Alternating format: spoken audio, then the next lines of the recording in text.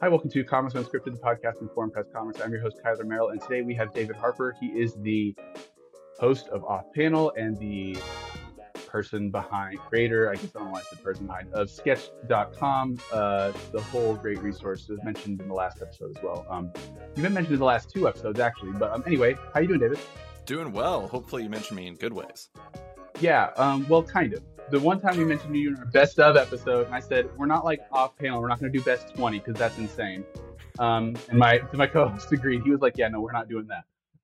We did top three. But then you were also mentioned as a resource by Charlie Stigney. So, but yeah, so 2 mentions in a week.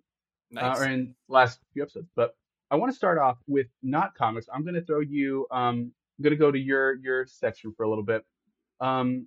This is our podcast's first sports section.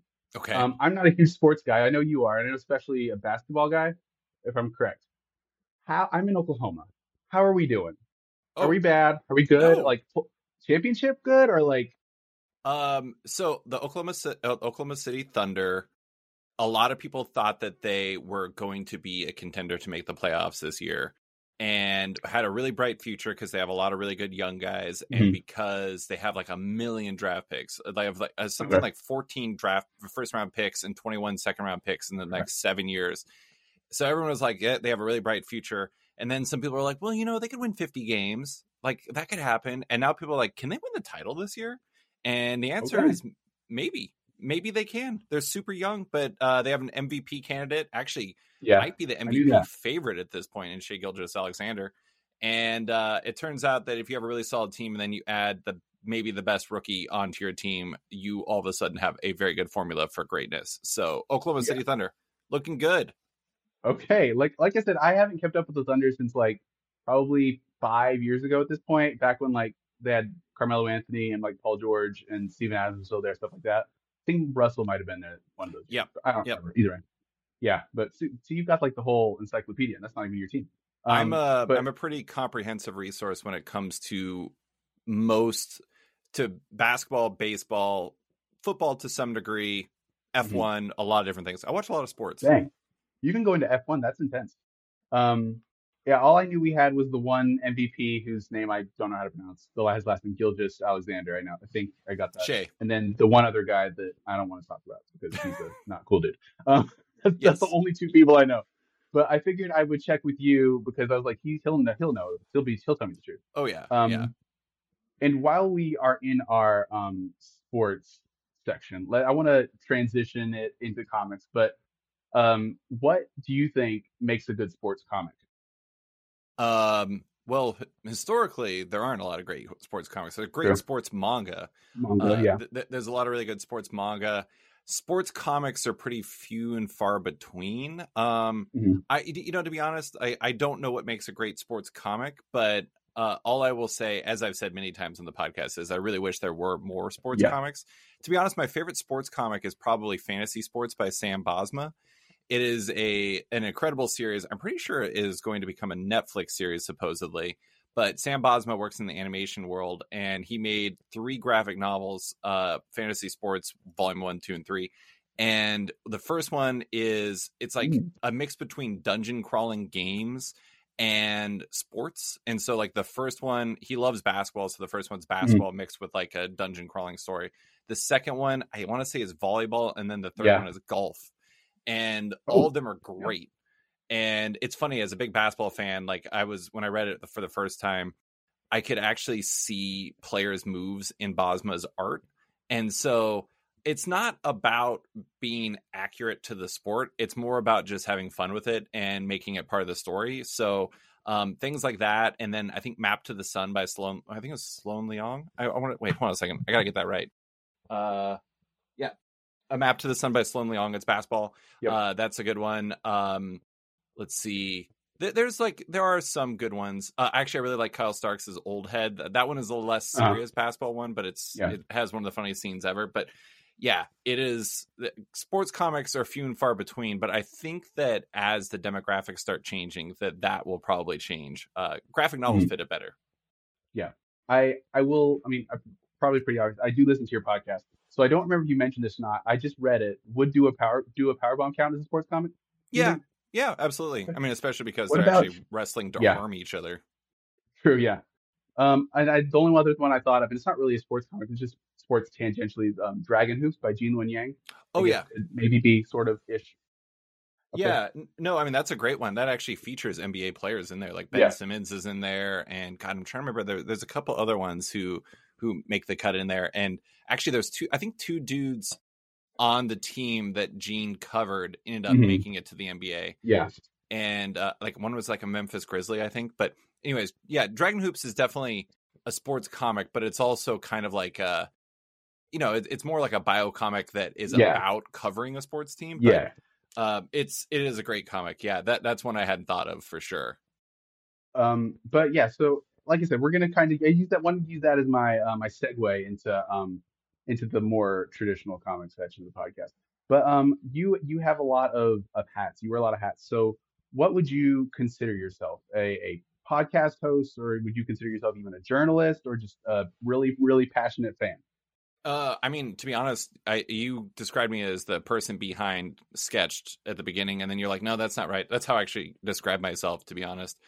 I mean, I wouldn't describe myself. I mean, I am a fan, but I wouldn't describe that as what I do. I mean, I am a podcast host. I also write about comics. I always kind of, I don't normally label myself as a journalist, even though that would be probably technically accurate. But I mean, my spectrum is so broad in terms of what I write about. Like in January, I wrote a feature that was about the state of comics retail in 2023 and how shops did that year. And so like that's a pretty serious piece. But then I also wrote a piece about which characters would be the best at carrying stuff in the Death Stranding world. And so the spectrum is pretty broad, and I wouldn't say I'm ever taking myself too seriously. I try to cover a variety of perspectives, and I try to wear a lot of hats. And to be honest, it's like the Sketch and Off Panel are just a side hustle. It's not even my day job. So I have more hats than people realize. That's very true. I don't know why, but that just reminded me of one other beef that I wanted to mention. I'm upset that you put me onto Oceans by Lucy Barton, and then it's not available to read. I was like, are you like, I was like, sounds great. And then I was like, you can't read it. Yeah, I know. It was funny because Lucy, I think I brought it up in the podcast. I told Lucy, I was just like, yeah, it's really funny that like we're doing this and like we literally cannot guide anyone to it. That's how I found it out. Yeah. Yeah. Because it's like, it was this comic, Lucy Bryan's Ocean. It was in October's Shortbox Comics Fair, and I absolutely love it. It's an incredible comic. I mean, as she says in the podcast, the good news is she's working on a print edition with collecting 3 shorts. And the other short is really good too. That one's on Tumblr, though. You can read now. But yeah, I mean, it's funny. There was a part of me that was like, is this rude? But then I was just also, what am I supposed to do? Not say my favorite comic is my favorite comic? Yeah. Go for it. Yeah. It wasn't even saying it was your favorite comic. It was the episode where you just interviewed her and talked all about it. And I was like, this really makes me love it. I want to read it. Oh, it's not available. Yeah. I mean, maybe later. That's the tricky thing about doing an interview podcast, though, is like, so for example, I'm talking to Jesse Lonergan and Pornsack Pisha show tomorrow. And the funny thing about that is I'm talking to them about a comic, Man's Best, that doesn't get released in full form until March 20th. And the episode is going to run on the 12th? And so it's February 12th. So it's being released a month. The podcast is being released a month and 8 days before the comic can be read. And so anytime you do any interview about a comic that's not out yet, it's just, or even one that is about, like, let's say, I don't know, I just talked to Chip Zdarsky. Like, if you've never read Public Domain or Newburn and we talk about that, you're just gonna be like, what the hell are these guys talking about? This is nonsense to me. So it's always a danger. Yeah. No, that was the one specifically because I was like, that sounds really cool. And then it's like right up my alley in all the right ways. And I was like, oh, okay, never mind. It is very cool. It's definitely going on my list. But yeah, like a lot of things, like, it's not just you, it's a lot of podcasts. Like, you can't, like, when the episode, like, it's hard to time it with comics because like FOC might end, after or before the episode comes out. So it's like too late to put on my pull list or to guarantee myself a copy on my pull. So I'm just like, well, I got to hope that they got an extra one, or, that they can get one. and nothing happens like what happened today, apparently, or just yesterday or today with the Black Panther whole thing stuff. Yeah. I mean, David.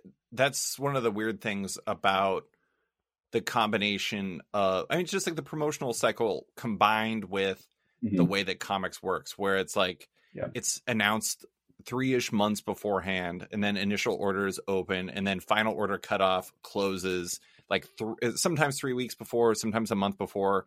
Any, like, depends on the publisher, depends on the distributor too. Yeah. And like trying to sequence this stuff so it's best for the creators. I mean, to be honest, I always tell people, and this is kind of rude, but it's just, I just want to be honest with people up front, is my goal is to not make my show a promotional show. My goal is to just make it a conversation. And it's because I think people get more invested if the people seem like what they care about matches what you care about as a person. And it's like, you're more likely to buy something if you really like the person than if like you're like, this is Into the Spider-Verse meets Final Fantasy VI, as I look at art behind our respective selves. That'd be a really weird comic. That would be really weird. I say it's really weird. I have no idea what Final Fantasy is. I mean, I'm aware of it, but I've never played a game. I've never seen a thing. I just know it's popular and people like it. Final Fantasy VII. I drew Cloud one time because someone requested that online, but that's about it. That's all. That's my extension right there. Well, there you go. So I do kind of want to just start at like the beginning, but I don't want like this just like, oh, what was your first comic? But like, what was it about like that made the medium of comics like so interesting to you? Well, I mean, it's not tied to my first comic, but my first comic series that I read pretty much was the Transformers, the Marvel one in the 80s.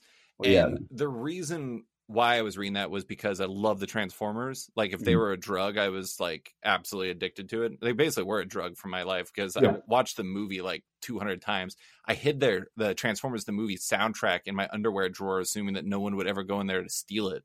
And so it was a serious level of addiction. But the funny thing is I can tell you exactly the moment where it all clicked for me. I was reading the Transformers number 41. Actually, I believe it was drawn by the just passed Jose Delbo, who absolutely crushed the issue. And there's a fight on the moon between Autobots and Decepticons. And there's like a billion Transformers on this moon fight. And I was like, oh my God, this is the coolest thing I have ever seen.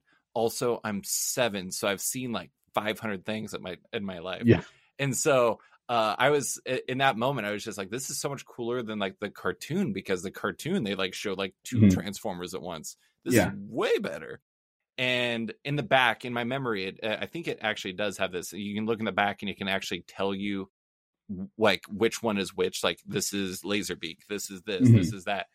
And like, it was kind of like kid Wikipedia for me and helped me understand who these different characters were and what their names were. And so just the combination of like the way it delivers information and the art and everything like that and what its possibilities are. People say quite often that like the only limit on comics is your imagination. And that's not entirely true, but it's not untrue either. And you can just do things in comics that you can't in other ones. So reading that Transformers comic, I was like, I'm hooked. And I mean, that's what I tell people all the time is like, it costs the same to draw that Transformers scene as it would to draw, 2 characters in a diner. I'm paying the artist gets paid the same page rate. I mean, for a single page, but yeah, I mean, it takes a lot longer to draw a crowd scene of I'm not saying the effort. I'm not saying the effort yeah. isn't there, but the pay is essentially the same, especially like, because I'm primarily, I mean, I used to say I'm primarily a writer. I draw more now, but anyway, just like, if I'm going to pay an artist, I'm paying them the same to draw 2 Transformers fighting as I am to paying 2 guys sitting at a table talking. Right. So that's why comics is so great. I can do so much more. And so how does that love of comics evolve into a desire to become a part of it? So basically, I read comics throughout my childhood, stopped reading them in high school, got back into it in college, fell in love again. I was coming up in like the late, I got out of college in 2006. And then after that, I started kind of getting into writing a blog, because that was kind of what you did in like 2007. And so I was writing a blog, and every time I wrote about comics, I was like, I feel like everyone hates this. I wouldn't do it very often, but I was part of a forum for pop punk music called Absolute Punk. Well, it was a website that also had a forum, and on there, on the entertainment board, was a thread that was called Wednesday is New Comic Book Day, and it was just a place where people would discuss comics. And one of the people on there started a website and asked, does anybody else want to do this? And so I was like, yeah, sure. And so that was Multiversity Comics. That is Multiversity Comics. Multiversity Comics is still around. And yeah, so I just started doing it. To be honest, it's not like I ever really was like, I want to do this. I just started doing it and then just kept doing it.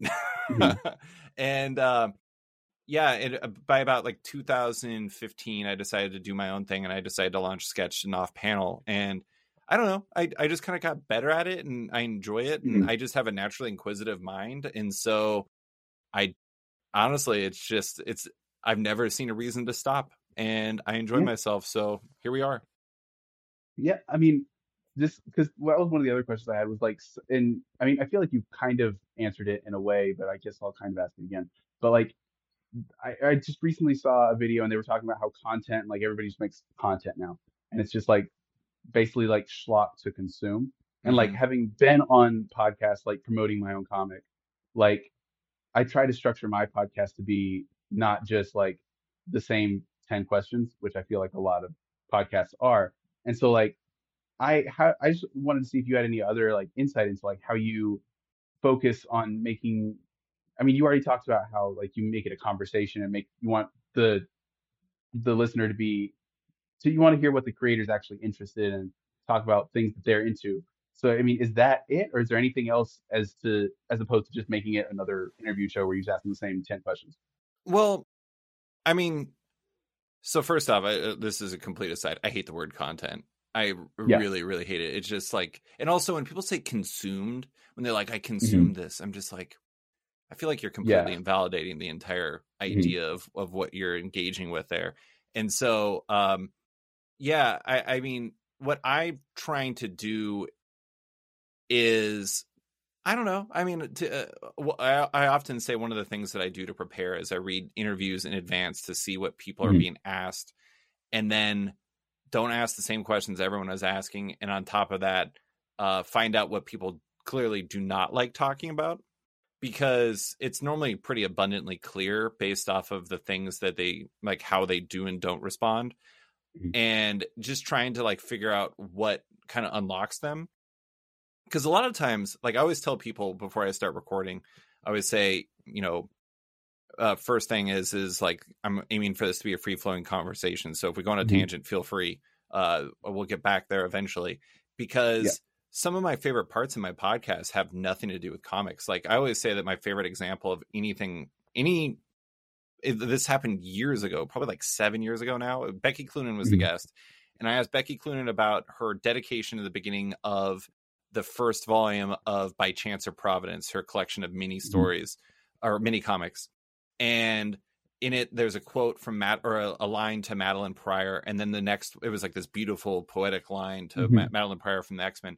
And then the next line is her thanking Guy Davis, the artist, for giving her a toaster oven.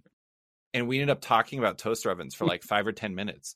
And I talked about how I'd make tuna melts in a toaster oven. And the funny thing is I got like 20 pictures from people who made tuna melts in toaster ovens because of my podcast, which was so random. But that's the thing that I think is interesting is if you just listen to me talk to, again, like Jesse Lonergan and Pornsack, Pisha Show, are they're on a promotional effort for Man's Best right now. There's going to be a bunch of interviews with them. You don't have any reason to listen to mine above others if I'm just going to ask the same questions. So how do I make that slightly different? And the answer quite often is just be weird as hell. Yeah. I will say that's like one thing that you do, like a skill that that you're really good at is just like letting a conversation go. Like that's like the one thing I can't do is just like just talk to people. I'm just not I wouldn't say I go so far as to say I'm antisocial, but like it's just not it's not my skill. And so like you have that gift, so it's like the gift of gab or whatever they say. But well, I mean, first off, I want to say you're not giving yourself enough credit. You're flowing quite nicely, but the thing is I think it's It's just like I prepare a lot. I have an entire it's like for Pornsec and Jesse, I have like a document that I'm gonna have ready that's gonna be like 5 or 6 pages of like topics and ideas. But the thing is it's just like I've done it enough times where I kind of feel like I know when to abandon the not the script but the structure and just flow with it. Because I mean, like honestly, like that's the main thing. I don't think of interviews I think of them almost as like a story, which sounds maybe a little like my head's up my ass, but at the same time, I think of it like a narrative standpoint. It's just like I like to flow so people have an understanding of how they got to this point and how that fuels them as creators. And I think that if you get there, like I just talked to Nate Powell. Nate Powell is a cartoonist who just had a graphic novel called Fall Through come out. And we talked about the X-Men and his love of the X-Men because he actually has a dedication in the back of this graphic novel that has nothing to do with the X-Men. The dedication is to Magic and Kitty Pryde. And it's like how that plays a part in his story as a cartoonist. So I think it just really comes down to being open. Also, I'm just like, this is just how I am. I always like a story I often tell is I was having dinner with a couple people from comics and my wife, and this one person asked me like, are you interviewing us right now? And my wife was like, this is just how he is. Yeah. Sorry, I just had to go and look up because I meant to look up Nate Powell because I was running while I was listening to the podcast because I'm a crazy person who listens to the podcast while I run. And I meant to look up Nate Powell because that Fall Through and the other ones in his whole little series or world that he has there were like super into me. Interesting. So you reminded me. Yeah, you're not too weird. I actually do listen to podcasts on the treadmill on occasion. Not outside right now because I live in Alaska and it is not fun to run outside right now. Yeah, I was gonna say that's like we just went through. I mean, I was gonna say we went through a really cold spell, but I bet to you it's nothing. It was like 20s for consistently for like a week, and yeah, this is, for you that's the. Yeah, we had a wind chill of like -31 last week. And yeah, no, I'm good. I'm good. Yeah, stay inside now. But I'm glad to know I'm not crazy because like my girlfriend thinks I'm insane because I listen to podcasts while I work out and stuff. I'm like, no, I just want to like be by myself and just like listen to what I want to listen to. And like, I mean, there's times when like I gotta like go hard and like put on like some music. But if it's a chill run, I'll listen to the off panel. I'll listen to the Geek History Lesson. Yeah, I'll just chill for a while. Yeah, I mean, honestly, it's like whatever gets people in the appropriate headspace to exercise. I mean, I'm sure there's some people who listen to audiobooks. It's like you're just sitting around. You listening. Yeah, exactly. It's sometimes, to be honest, my problem with a podcast, to be honest, I don't listen to podcasts. I listen to one podcast consistently. It's the Low Post. It's a NBA podcast, shockingly. And my problem with podcasts is I don't have time. And some people say, oh, well, you can listen to it at like 2x speed or 3x speed. And I'm like, I am not going to do that. Like, this is, I mean, I'm not going to say what I do is like making a movie or something like that, but it's designed to be listened to at a singular speed. And if you have to listen to podcasts at 3x speed to get through them, you're consuming them. You're not really enjoying them. And so anyways, everyone can enjoy things how they want to, but I would never do that. So I don't know, different strokes for different folks. I mean, I listened to like, I don't know, I was listening to music from Katamari Damacy the other day when I was exercising. So it takes all types. Yeah. I mean, the only time I've listened to recently that I've listened to a podcast in like 2 times speed, it wasn't 2, it was like 1.8, wherever Spotify auto set me at, was just because I was trying to cram for an interview.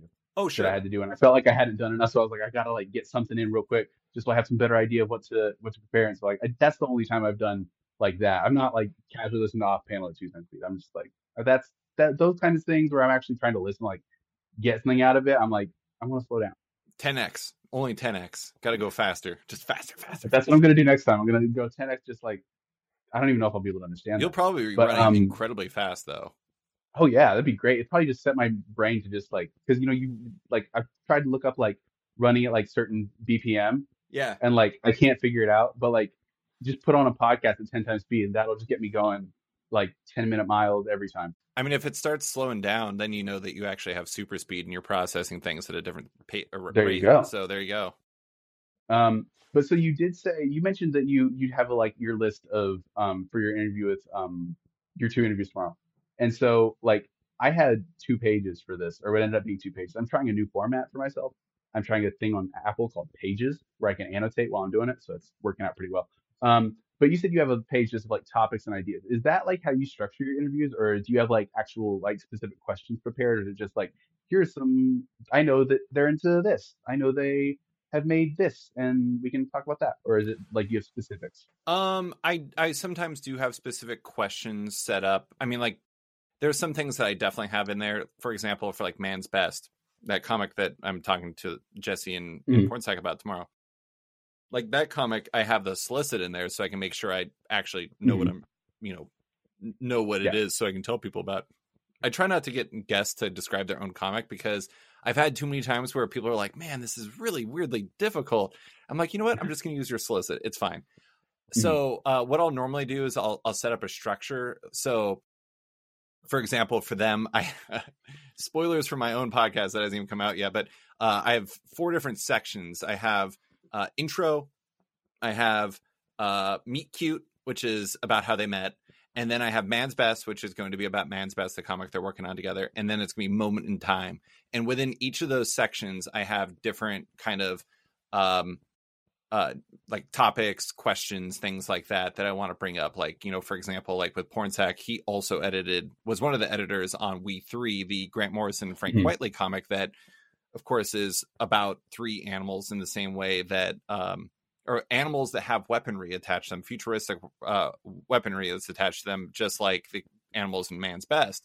And so connecting with that, things that like I might not recall, to be honest. Like, again, my brain is really weird and I just remember things really well. Most of what I do is just like kindling for my brain in case I start forgetting something. And more often than not, I don't forget. It's just backup at that point. And so it's more about keeping myself straight. Of course, the thing is like I start with like a 6-page document. I go page 1, page 4, page 2, page 3, page 2, page 6. Yeah. I always say conversational flow dictates more than anything. And that really is true when it comes to my podcast. For sure. And then like going off that, like what is it just, are your guests just people you want to talk to, people you're interested in? Like, because I was just curious as far as like if there's a desire to like to maybe pursue more mainstream comics versus pursuing more independent people who are maybe doing things not direct market related. Or do you focus on what how do you go about picking your guests? I just pick people who are interesting to me. I mean, to be honest, it's like I get probably 30 emails a week from people asking to come on the podcast. And and like, that's not me calling anybody out. That's just like the realities of it. And so a lot of it is me just trying to figure out what's interesting to me, because to be honest, I'm not very good at faking it. If I wasn't interested, it's going to be really tough for me to pretend to be. And it really isn't just mainstream comics, quote unquote, because, for example, what was the comic we were just talking about? A comic people literally cannot read was a guest in my podcast, the cartoonist who made that. So that was a Shortbox Comics Fair release. I think the next episode I had was Patrick Brower, who's a retailer. And then I had my wife, and then my cat is yelling at me. I had my wife as a guest who's literally never even read a comic before we started talking, basically. And then let's see, Chip Zdarsky. Oh no, Susanna Polo from Polygon, and then Chip Zdarsky, and then I have Pornsack and Jesse. So you forgot Nate. And I forgot Nate. Nate, yeah. So Nate. So we're talking about cartoonist who makes a comic you can't read, retailer, Nate Powell, who is a cartoonist who works on graphic novels for the book market. Chip Zdarsky, a writer and artist who primarily works in the direct market. Susanna Polo, a journalist from Polygon, and my wife who doesn't read comics.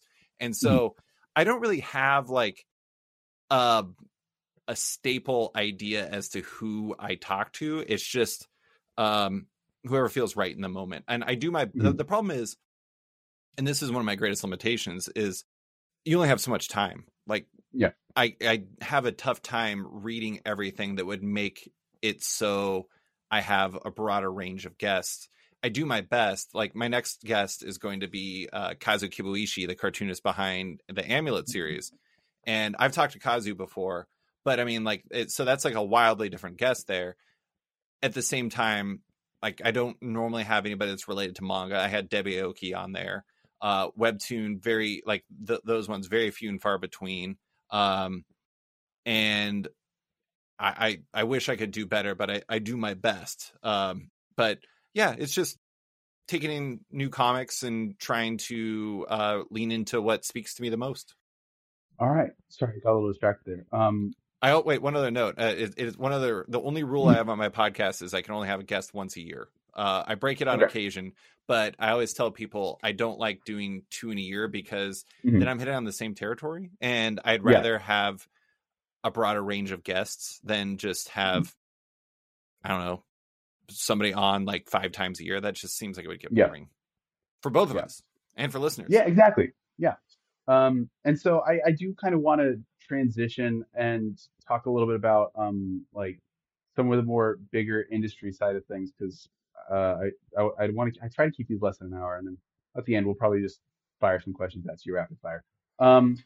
What so I guess based on kind of I want to hear your thoughts. I've heard like I've heard Patrick's thoughts on your podcast. I've heard, like, I read your article or retailer piece one. on and so, like, how would you kind of describe the way things are feeling going into 2024, as far as like the direct market?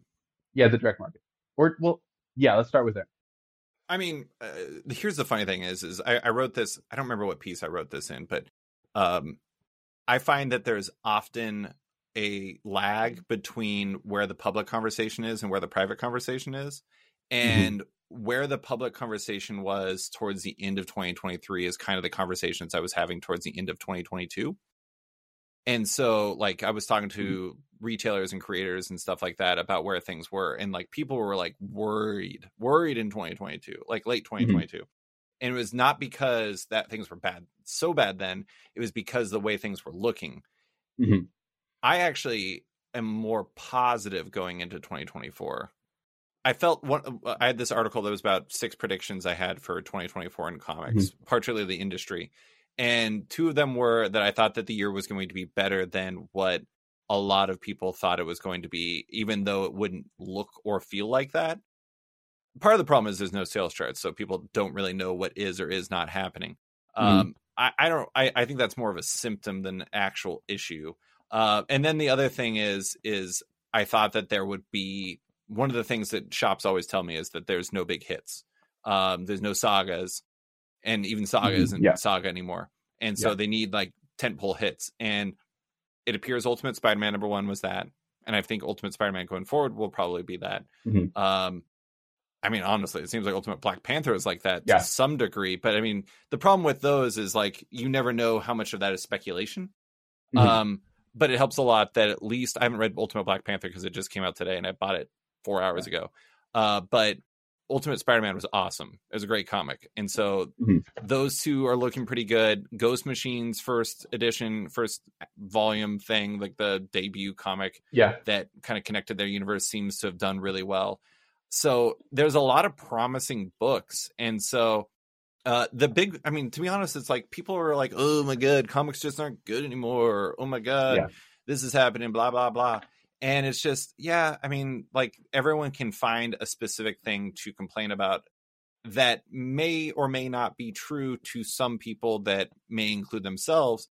But the biggest problem and the most consistent problem that I hear from people is it's the economy. It's just like, how do you justify spending $5.99 on the first issue of a comic when you need to buy groceries and groceries are really expensive? And so it's, I don't know. I mean, I'm not saying that there aren't larger issues, because there absolutely are larger issues when it comes to the comic industry. However, I do think that a lot of what's facing it is just run of the mill economic problems. So while I have your thought, you were talking about Ultimate Spider-Man, and I'm looking at my picks that I picked up last week. My pulls that I picked up last week. Messed that up. Have you been reading Gods? Yeah. I haven't read the most recent issue. I haven't either.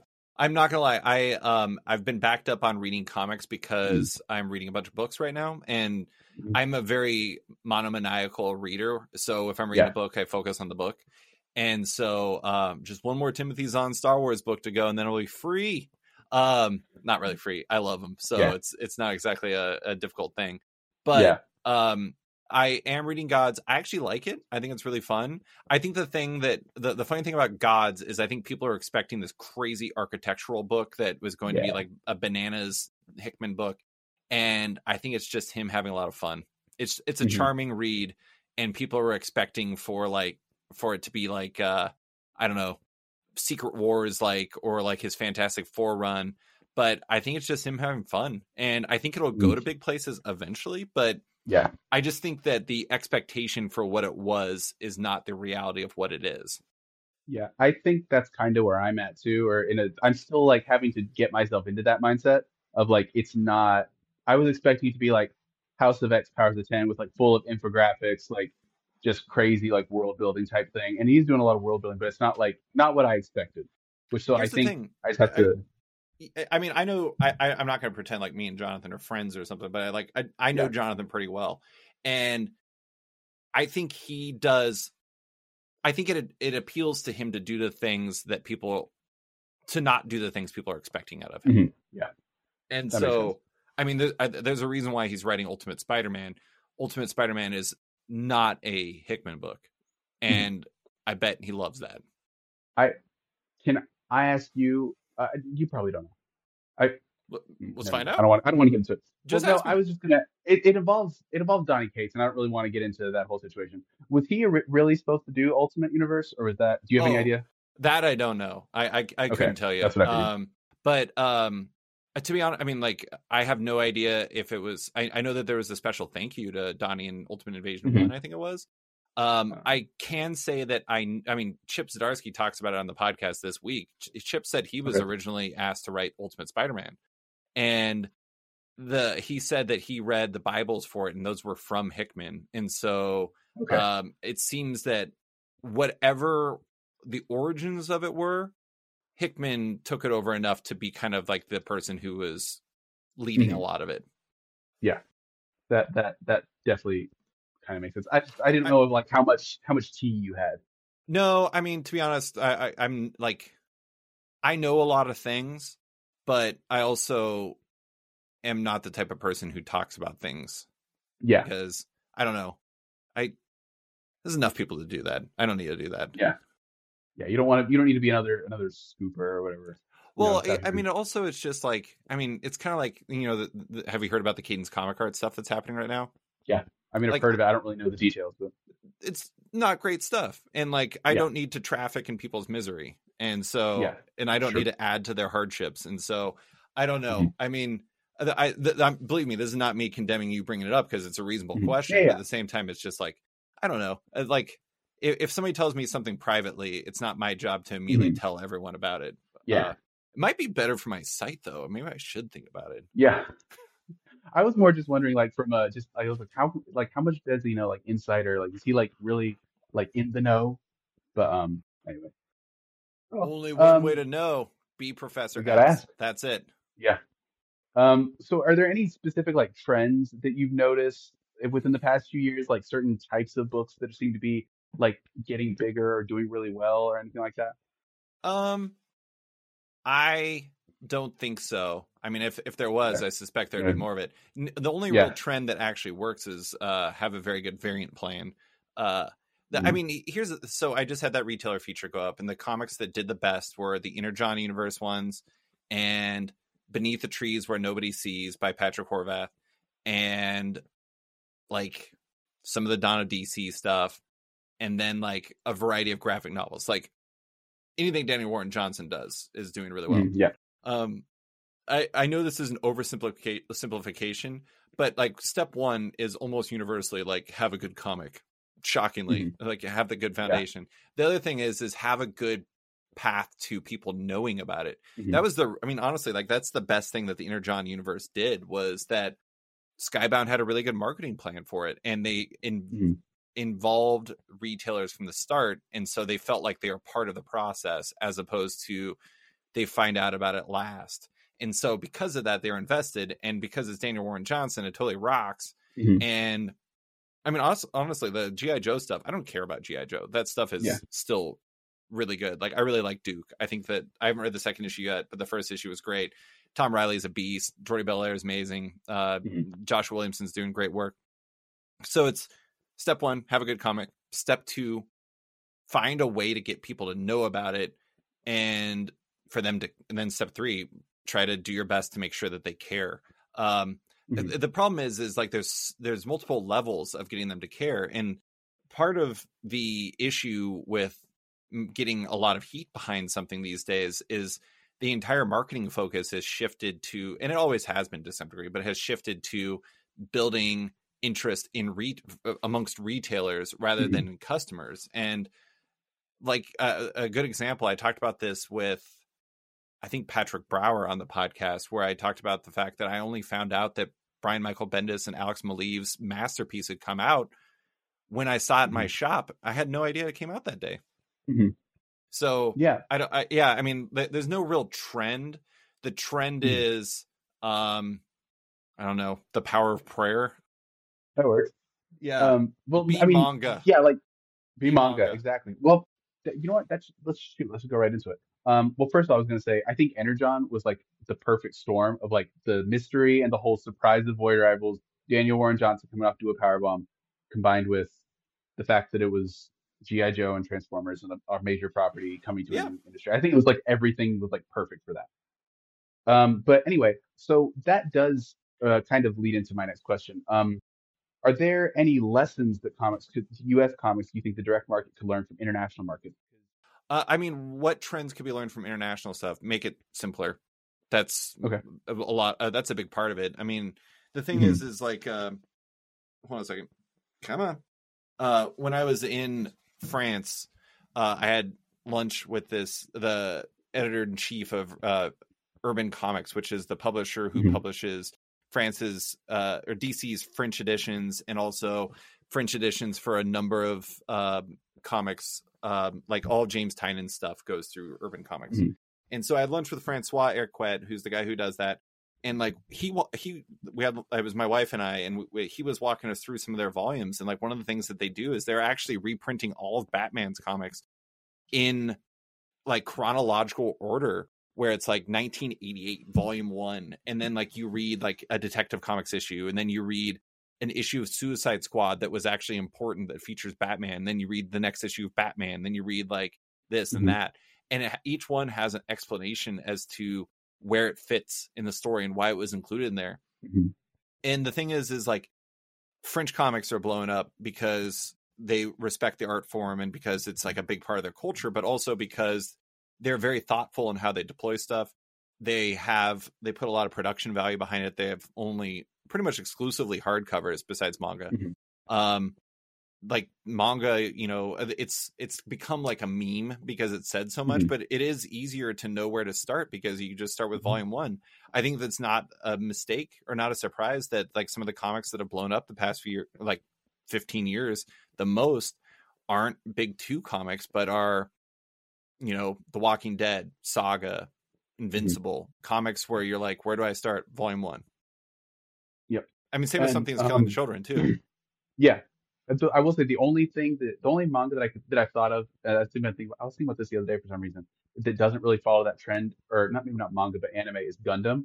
Like, I have no idea where to start with that. There's like 17 series. Oh yeah. And I'm like, which Gundam do I watch?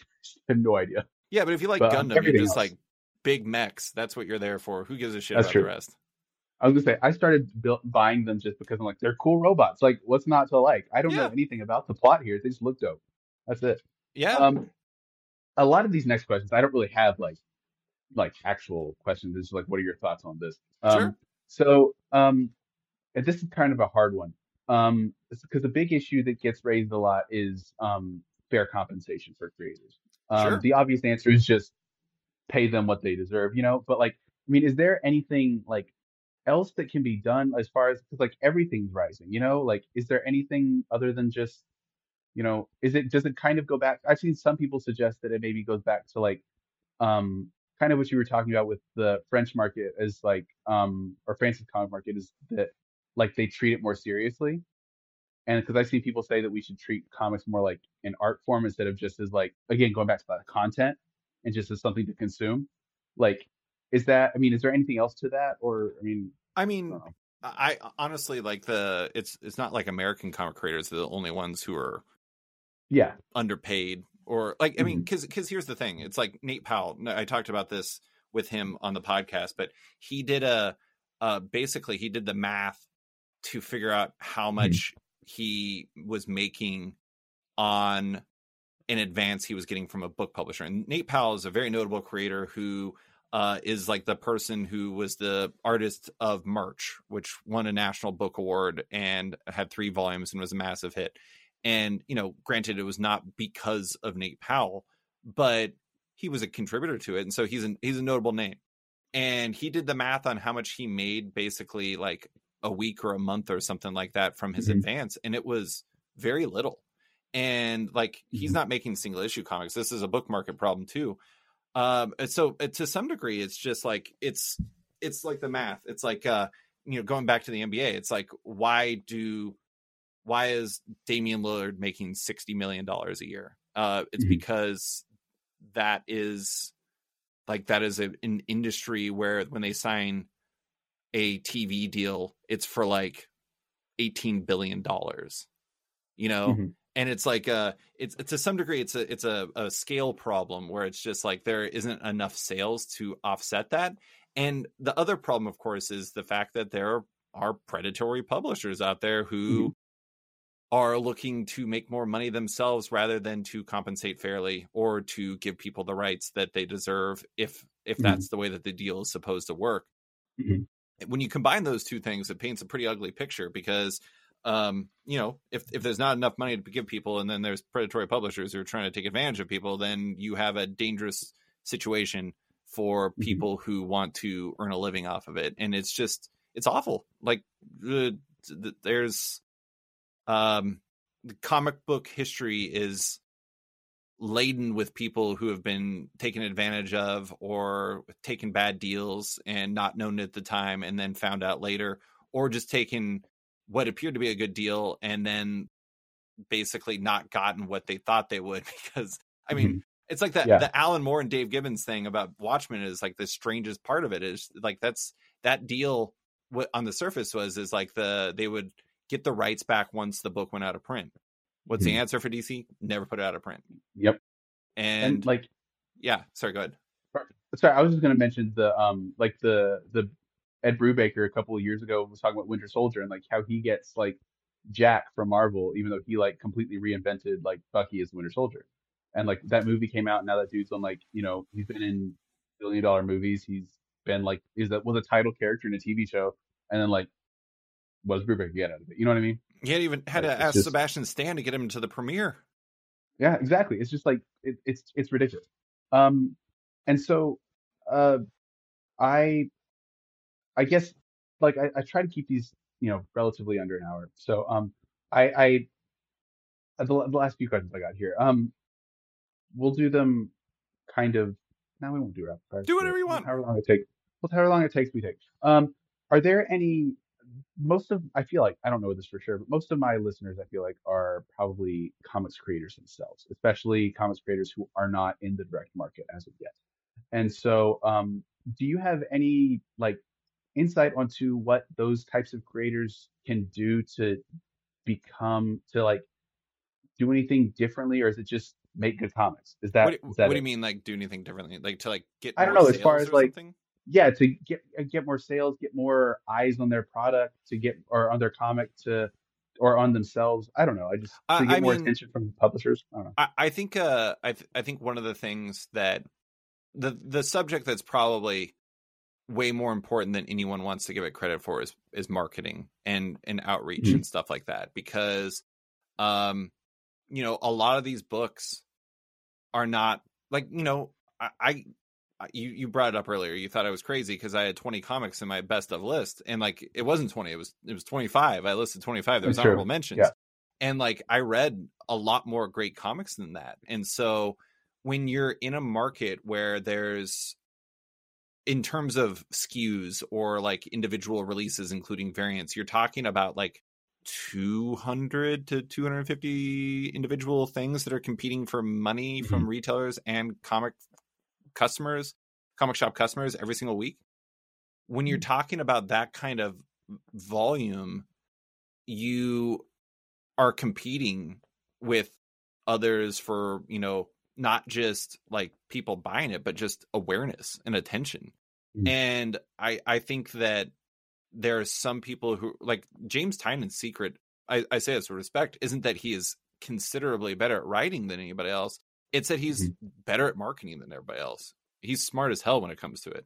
And he's done a really good job of building up excitement and awareness and approaching his comics in a way where he like speaks to a manga market. He speaks to the speculators. He speaks to people who want to feel excited about things. And then he does that. And so I think it's, if I had any advice for creators, it would just be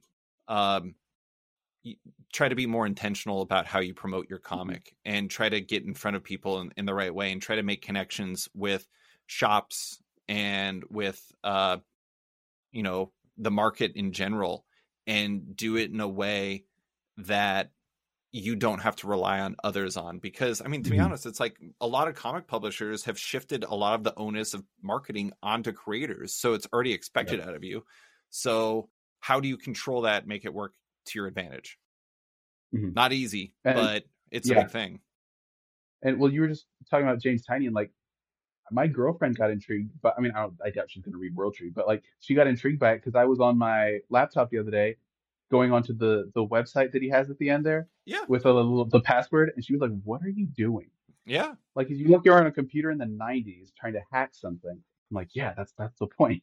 Yeah. But like, yeah, it was so like, she was like, "What is that?" Like, it just, the marketing behind that is just genius. I mean, you said you just had Charlie Stickney on the podcast. I mean, Charlie's really smart about how he approaches Kickstarter stuff.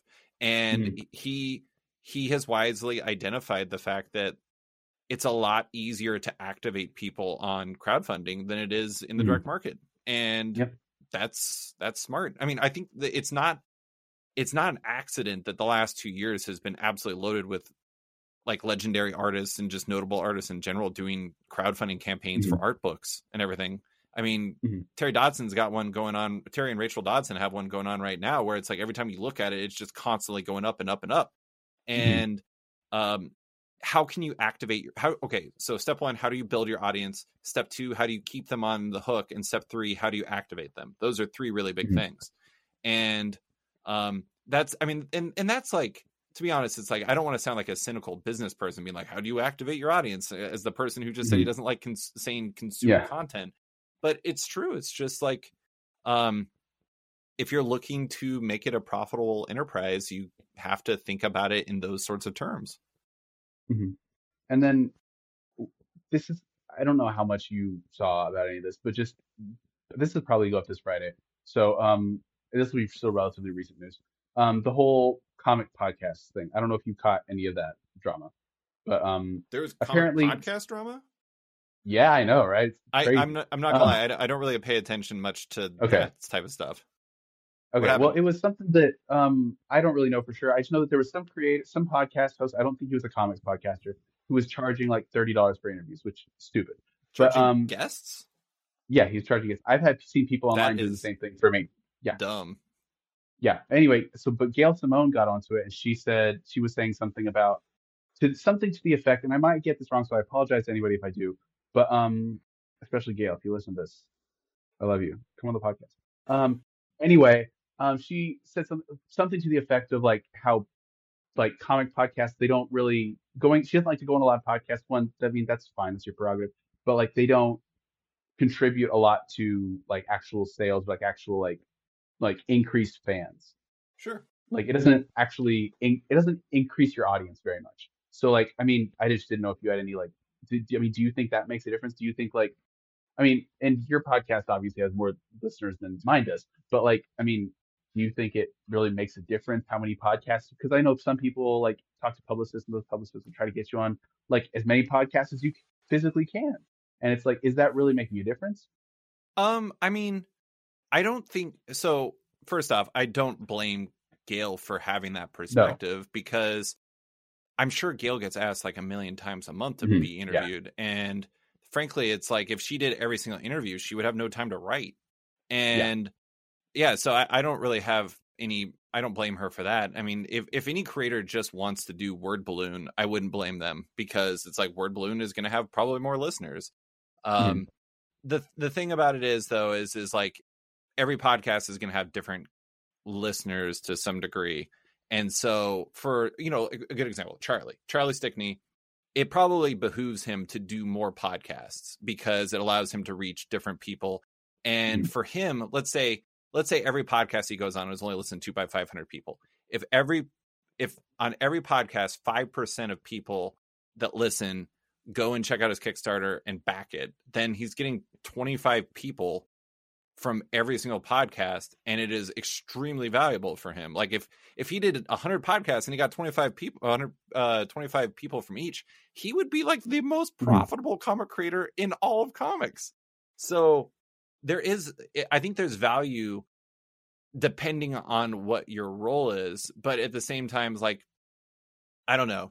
If somebody says they don't want to go on my podcast, I don't really care. I mean, like, I've been rejected, and people have said no enough or never responded enough where it's just like, I don't take it personally. It's like, people are busy. Like, the fact that they do it at all is actually kind of amazing. So, and then the other thing too is the comic, it's not just comics. Like, I think comics has this problem where it has this vision that everything is comic specific issue. And I don't think that's necessarily true, but with comics, their fans do make a lot of podcasts, and they do make a lot of YouTube shows, and they do a lot of this stuff because there's like a natural energy for that sort of thing.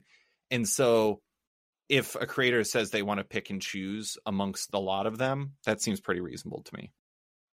But that's not the same thing as saying podcasts are not valuable. That's just saying it's for sure. It's like with the marketing thing. You just got to be intentional about your approach. Yeah. And so wait, one more note. I do feel bad. I have literally no idea what you're talking about. So hopefully I have not brutally misunderstood what your the subject was. And if you did, it's totally my fault, because I'm paraphrasing something that was not clearly explained to me either. Sure. So we're all good here. I apologize too. What about, I don't want to be too topical, but like, did you see the news like today or yesterday about ICV2 Direct? Oh yeah, yeah. I actually talked to Milton Creep about it today on the phone. Oh, okay. Do you think that will change anything as far as getting comics, especially for, again, the smaller creators or smaller publishers, getting their comics to different audiences? What do you think? Fractionally, maybe. Okay. Okay. The problem is like, shops want more places to order inventory from in no way. Like, they want fewer. And so the idea of it is an interesting one, because it's an idea of consolidation, and it's consolidating direct to retailer or direct to consumer type products through one house. And so in the same way that moving some publishers from Diamond to Lunar resulted in a bump, because that meant that Lunar had a, quote unquote, smaller catalog for people to look through, meant that publishers like Ahoy and Vault and Scout and stuff had greater visibility in the process of making that transition. It's true, because like, if people look through ICV2 Direct, especially initially, there will probably be there'll be greater visibility for these projects because it's all in one place. The only question I have is, will they achieve enough scale in terms of publishers and enough scale in terms of retailers to make it worthwhile? And that's kind of unknown. Just TBD. Yeah, exactly. It's because it's so like was it today or yesterday? It was I don't know. It was recently. Whatever. Really, really recent. I should have asked this question a little bit ago, but do you have any advice for podcasters like myself, specifically that want to get guests that, because you want to get bigger guests, basically. Like, I have other people that I've like reached out to. Like, is it just like being ignored as normal, or is it like, is there anything that like to like getting to a point where you're able to interview Daniel Warren Johnson and like just people who are working at major publishers on major projects? Well, I mean, one thing that like Daniel's a funny example. So like I've been talking to Daniel since like, I mean, he was when I first started talking to him, I would like hang out at Emerald City Comic Con and just sit and talk to him and Ramon Villalobos about like sports and nonsense like all the time. Like I play in a fantasy baseball league with Daniel. Yeah. And so it's like I've known him for a while, and so I've kind of been party to his rise. I mean, part of it is like the first interview I ever booked, not for the podcast, but just back with Multiversity, was with Tom Snygoski, who was doing a project in the Bone universe. And we celebrated like it was like the mix between like the war just ended and New Year's Day or New Year's Eve, where the ball struck midnight. It was like the greatest day of our lives. And then the next one we got was slightly bigger, and the next one we got was slightly bigger, and the next one we got was slightly bigger, and the next one, and all it's a process. And the thing is my advice is to don't take it personally, and to just keep doing your best. And if you're looking, I don't think you should be aiming for visibility or size or perceived like popularity of guests. Like I don't even think about that, to be honest. That's not even really something that enters my mind. I just think about like, can I have a good conversation with this person? Sure. And so the best like proof of concept you can have is just make the best show you can possibly do. And that's a very field of dreams. If you can build it, they will come. But it's not entirely untrue. Like I was, if you listen to my first episodes, they're horrible. But you know, and the other thing too is like when I launched Off Panel, I'd been writing about comics for 6 years, and Multiversity was nominated for an Eisner Award, and so I had some visibility already. So I kind of had like an easy button entrance into the podcasting space, which was good because again, podcast was terrible. But yeah, it's just you just got to keep building and just understand that like people have finite time available to them, and so they have to make decisions based off of what's best for them. Well, yeah, and like I didn't mean, first of all, Daniel, I'm only mentioning Daniel Warren Johnson because I just read Do a Powerbomb and One Woman Dead Earth. So he's also like one of the most popular comic creators today. So I'm sure a lot of people would love to talk to him. Yeah, and I didn't mean it in terms of size, because the only I'm specifically I'll be open about who I was talking about. Jed MacKay, because Jed MacKay's Moon Knight was on like my best of like 2 or 3 years in a row there. And then who else did I message? Francis Manifold. I've messaged him as well because that he's like one of my influential creators. So like that's like just for me, and that's all I meant, because I don't know. I feel like when you're a smaller outlet like this, it's like, I don't know. I feel like someone would be more inclined. Maybe that's just my internal like self-deprecation. Everyone feels like this, honestly. I find that the best way to get Jed MacKay to talk to you is to publicly insult him, and then he will come. Okay. Okay. I'll just add you and say, no. Harper told me to tell you this. So Jed was funny. When he was announced as the Avengers writer, I was like completely perplexed. I was just like, why is he writing Avengers? And so then Doctor Strange came out. I was like, man, this book rocks. And so I wrote an article where basically it was an open apology to Jed MacKay for basically thinking that he was a terrible choice for the Avengers. And I actually had a meme in there that was built off of a meme that came from Shaq not knowing the abilities of a particular basketball player. And anyways, it ended up being this whole thing. And then I think last time I talked to Jed, I introduced myself in New York Comic Con. He's like, I forgot what he said. He said something along the lines. He's like, oh yeah, you're the guy that's wrong about things. And I was just like, yep, that's me.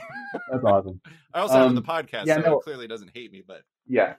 I emailed him, and it ended up like the very next day he got announced as the Avengers writer. And I was like, really? Like, I bet now people are like, like, I don't think he was like flooded, but like it put a lot more spotlight on him. I was like, wow, I bet like that inbox like filled up, like mine got lost in the sea of I mean other emails. I was like, wow, the chances. Make connections with publishers. Talk to the PR people. Honestly, like the people in in PR and marketing, I talked about how marketing is one of the biggest struggles, but there's so many people who do amazing work in PR and marketing and comics with no budget, and they will be your biggest advocate if you will, treat them right and try to do a good job when you get the opportunity. And so it's just put in the reps, always trying to improve. I mean, I think one of my big advantages isn't that I'm necessarily a great interviewer. It's I put a lot of time and thought into making sure my podcast sound as good as possible. And I am a nutcase when it comes to editing in the audio. And so that makes a really big difference, because if you're going to sound good, that's going to make a big difference when people actually listen, to make sure that this person should go on your podcast. Sure. And so now the last questions we're winding down here, but the last questions I have for you are really short ones. First, why not charge just $1 per article on Sketch? Like, because I don't want to make a whole other subscription. I mean, I've subscribed I get it for periods of time before, but I'm like, I would pay pay $1 to read this article, and I'm like, no, I got to pay a whole month subscription. Is it just because it just doesn't make sense? The really simple answer is the software I use doesn't have that functionality. Oh, cool. Yeah, I mean, it's seems like, I mean, if anybody wants to just send me $1, I can give them a login very briefly. But no, I mean, that's really the long and the short of it. The Word document? Yeah, I'm just going to make a PDF and just mail you it. But no, I mean, to be honest, it's like with Sketched, I did it from 2015 to 2016, and I stopped. I got really burned out. And then Heidi McDonald wrote this big article about how you get what you pay for. Like if people aren't paid for their work, that leads them to no longer doing it. And I was really pissed at her at the time, and I told her as much. And she was right. She was totally right. I didn't think so at the time, but I started getting paid for my work, and I was like, oh my God, this makes a huge difference. Yeah. And so my day job is in digital advertising. I know that banner ads are a joke, and they lead to bad behavior, and they lead to limited funds. And so I wanted to try something different. And to be honest, it's like one of my biggest complaints I have from people isn't that what I do isn't good. It's that they don't have enough time to read all of it, because I write so much. Well, go ahead. I was just going to say, that was one of I saw a tweet that it was what made me read your article. It was something about I refuse to let my brain cells die. You refuse to see another article and just brush it off as too long. Like, I refuse to let my brain cells die because of that. So I was like, I'm going to go back. I'm going to read that whole Sketched article. And I did. And I think I feel better for it. Yeah. I mean, it is funny though, because I'm like the person who's zigging while everyone else is zagging. And I think in some ways that's advantageous for me. But yes, I mean, honestly, I was thinking today, it's like, how could I make it so people can read a single article, or should I set up donations or something like that? Because right now I have a very single-minded structure to it. And I don't know. I mean, it's tough. It's not the easiest thing. But I will take your note as a good one. And maybe I'll see if I can figure out how to do that. I know that the people I run it through have been asked that before. They just haven't figured it out yet. Okay. This is for myself, because I'm trying to think of a story, but I want to do something different. What are 2 genres that you would like to see matched up? Food and sports. Food and sports. I mean, to be honest, it's like Check. Oh, I forgot that. That's a good one. Check Please. That's a great sports comic. Oh yeah. Yeah. Ngozi Akazu, amazing cartoonist. That combines food and sports. I absolutely love that comic. I don't know. I mean, to be honest, it's like, I feel like comics needs fewer sci-fi and fantasy stories. So not those. There's so many sci-fi fantasy. I know that there's also a disproportionate amount of comic readers that like sci-fi and fantasy, but the thing is I don't know. There's what is that? There's that adaptation of a manga that's on Netflix now that's really popular. It's Delicious in Dungeons or something like that. Yeah, like that. I mean, that's food mixed with a fantasy dungeon crawler type story. And I think that, I mean, I guess it depends on what you believe your market to be, but it's just I think that the number one answer should be whatever you think is right for the story you're trying to tell. And number 2 is how do you pair 2 things together that don't feel the same as everything else you've ever read? Yeah. Good example. Ram V is doing Dawn Runner with Evan Cagle. And that is his attempt to fuse Like, I think his pitch was, what if the people who made the movie Arrival made a kaiju movie? And that's what that comic is, and it absolutely rocks. And I've never read a kaiju story like that. So find something that somebody else isn't doing. My first thought, because my first thought was like, I want to do a Western, but I was like, everybody does Western now. Because Scotty Young just announced whatever Jorge Corona that I'm going to start pulling. Well, yep. And then Spider-Verse Final Fantasy. There it is. That's the combination. There you go. Well, I'll go watch a bunch of YouTube videos on Final Fantasy and figure that out. And then I always like to end every episode with just a random question, and this one came from my friend Ben Humanet. If Stiltman were removed from Marvel continuity, what other heel character would you start standing for? I mean, there's so many really good ones. Also, Ben, I do not appreciate the disrespect of Stiltman being a heel. It's not kind to the Stiltman or the Stilt people. There's 7 of them. There's a lot of them. It's not just there's 7 now? There is the Wikipedia page is hilarious. I mean, Wilbur Day is the original one, and there's also a Lady Stiltman. Never forget Lady Stiltman. Yeah, I knew that. But anyways, Turk was Stiltman for a minute. He knocked Stiltman out and took his gear. Anyways, what heel character would I get behind? I mean, there's a lot of them. I to be honest, like, one of my great loves was always Taskmaster, but then Taskmaster became too popular. But Taskmaster is like my guy. Like, I absolutely love Taskmaster, and the power set is just amazing. Also, Fred Van Lent and Hefty Apollo's miniseries from like 2010 with the character is amazing and is super underrated. Not a heel, Bova. Bova's my girl. Okay. Yeah, I wrote an entire love letter to Bova once that I actually published in a book that I made of my stuff, which was amazing. Bova's not a heel. Let's see, who else do I really love? It's funny, like, I'm a big X-Men guy, but almost none of my like weird characters that I love are X-Men characters. I think it's because like every X-Men character has somebody that's absolutely gaga about them. Like, you're like, oh my god, Black Tom Cassidy is my guy, and I'm just like, sure, why not? Sure, no one's like Big Wheel. Yeah. I'm here for Big Wheel. There you go. That's a good one. I used to have the whole Marvel encyclopedia. I'd pull that out right now if I still had it, and we could find somebody. The handbook? No, the Marvel, not the Marvel handbook, like the Marvel encyclopedia, like I don't know, they had multiple versions, like a big old like tome. You know, not a heel also, but I wish there were more sidekick characters again. Like, whatever happened to like Rick Jones? What the hell is Rick Jones doing these days? I mean, I think he was dead in Immortal Hulk, but death is a temporary construct in comics. I read I don't know if he's dead. Like, Jarvis was showing back up in Al Ewing's Avengers stuff, and he was totally awesome. He was like a bartender in Janet Van Dyne's like new bar thing. Give me some more like side characters. I mean, Snapper Carr is a DC guy, but like, where's Snapper Carr these days, people? Give me some Snapper Carr. I'm the person who's repping for all the sidekicks. We need some more sidekicks because it's very hero centric. I need some normies out there. Yeah, just a regular dude. That's why it's part of the reason why Daredevil is the best character ever. You never forget about a supporting cast. Foggy Nelson is always somewhere around. Yeah, there you go. Well, I'll do this. Ben, not heel characters. We'll D-list. Is that okay to say? Yeah, I mean, heel characters. That's a matter of perspective because in my mind, Stiltman is a hero just waiting to happen. Okay, there you go. I want to see that. I want someone at Marvel just to like let you do it, give you a one shot. Oh, I have an entire pitch. You do? I figured you did. Yeah, no. Stiltman Life Story is the name. Written by Chip Zdarsky, drawn by Paulo Rivera, inked by Joe Rivera, also colored by Paulo Rivera, and I don't think I decided a letter, and it had to be edited by Will Moss.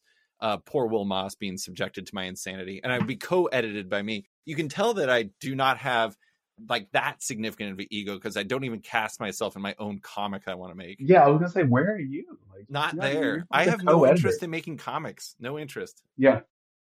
I've learned that like a couple years ago. I interviewed another guy who runs the website Comic Book Yeti, and he was like, "Yeah, I just don't like. It's not my thing." Yeah, and I was like, "All right, good for you, man." Which is who you opposite are. of me because I was like, I have to be like growing up. I was like, I have to be made. I knew I wanted to make something. Like I knew I wanted to be a maker, a writer, an artist of some kind. Like I had to make something. I knew that was what I wanted to do. And now I teach, so who knows if that counts.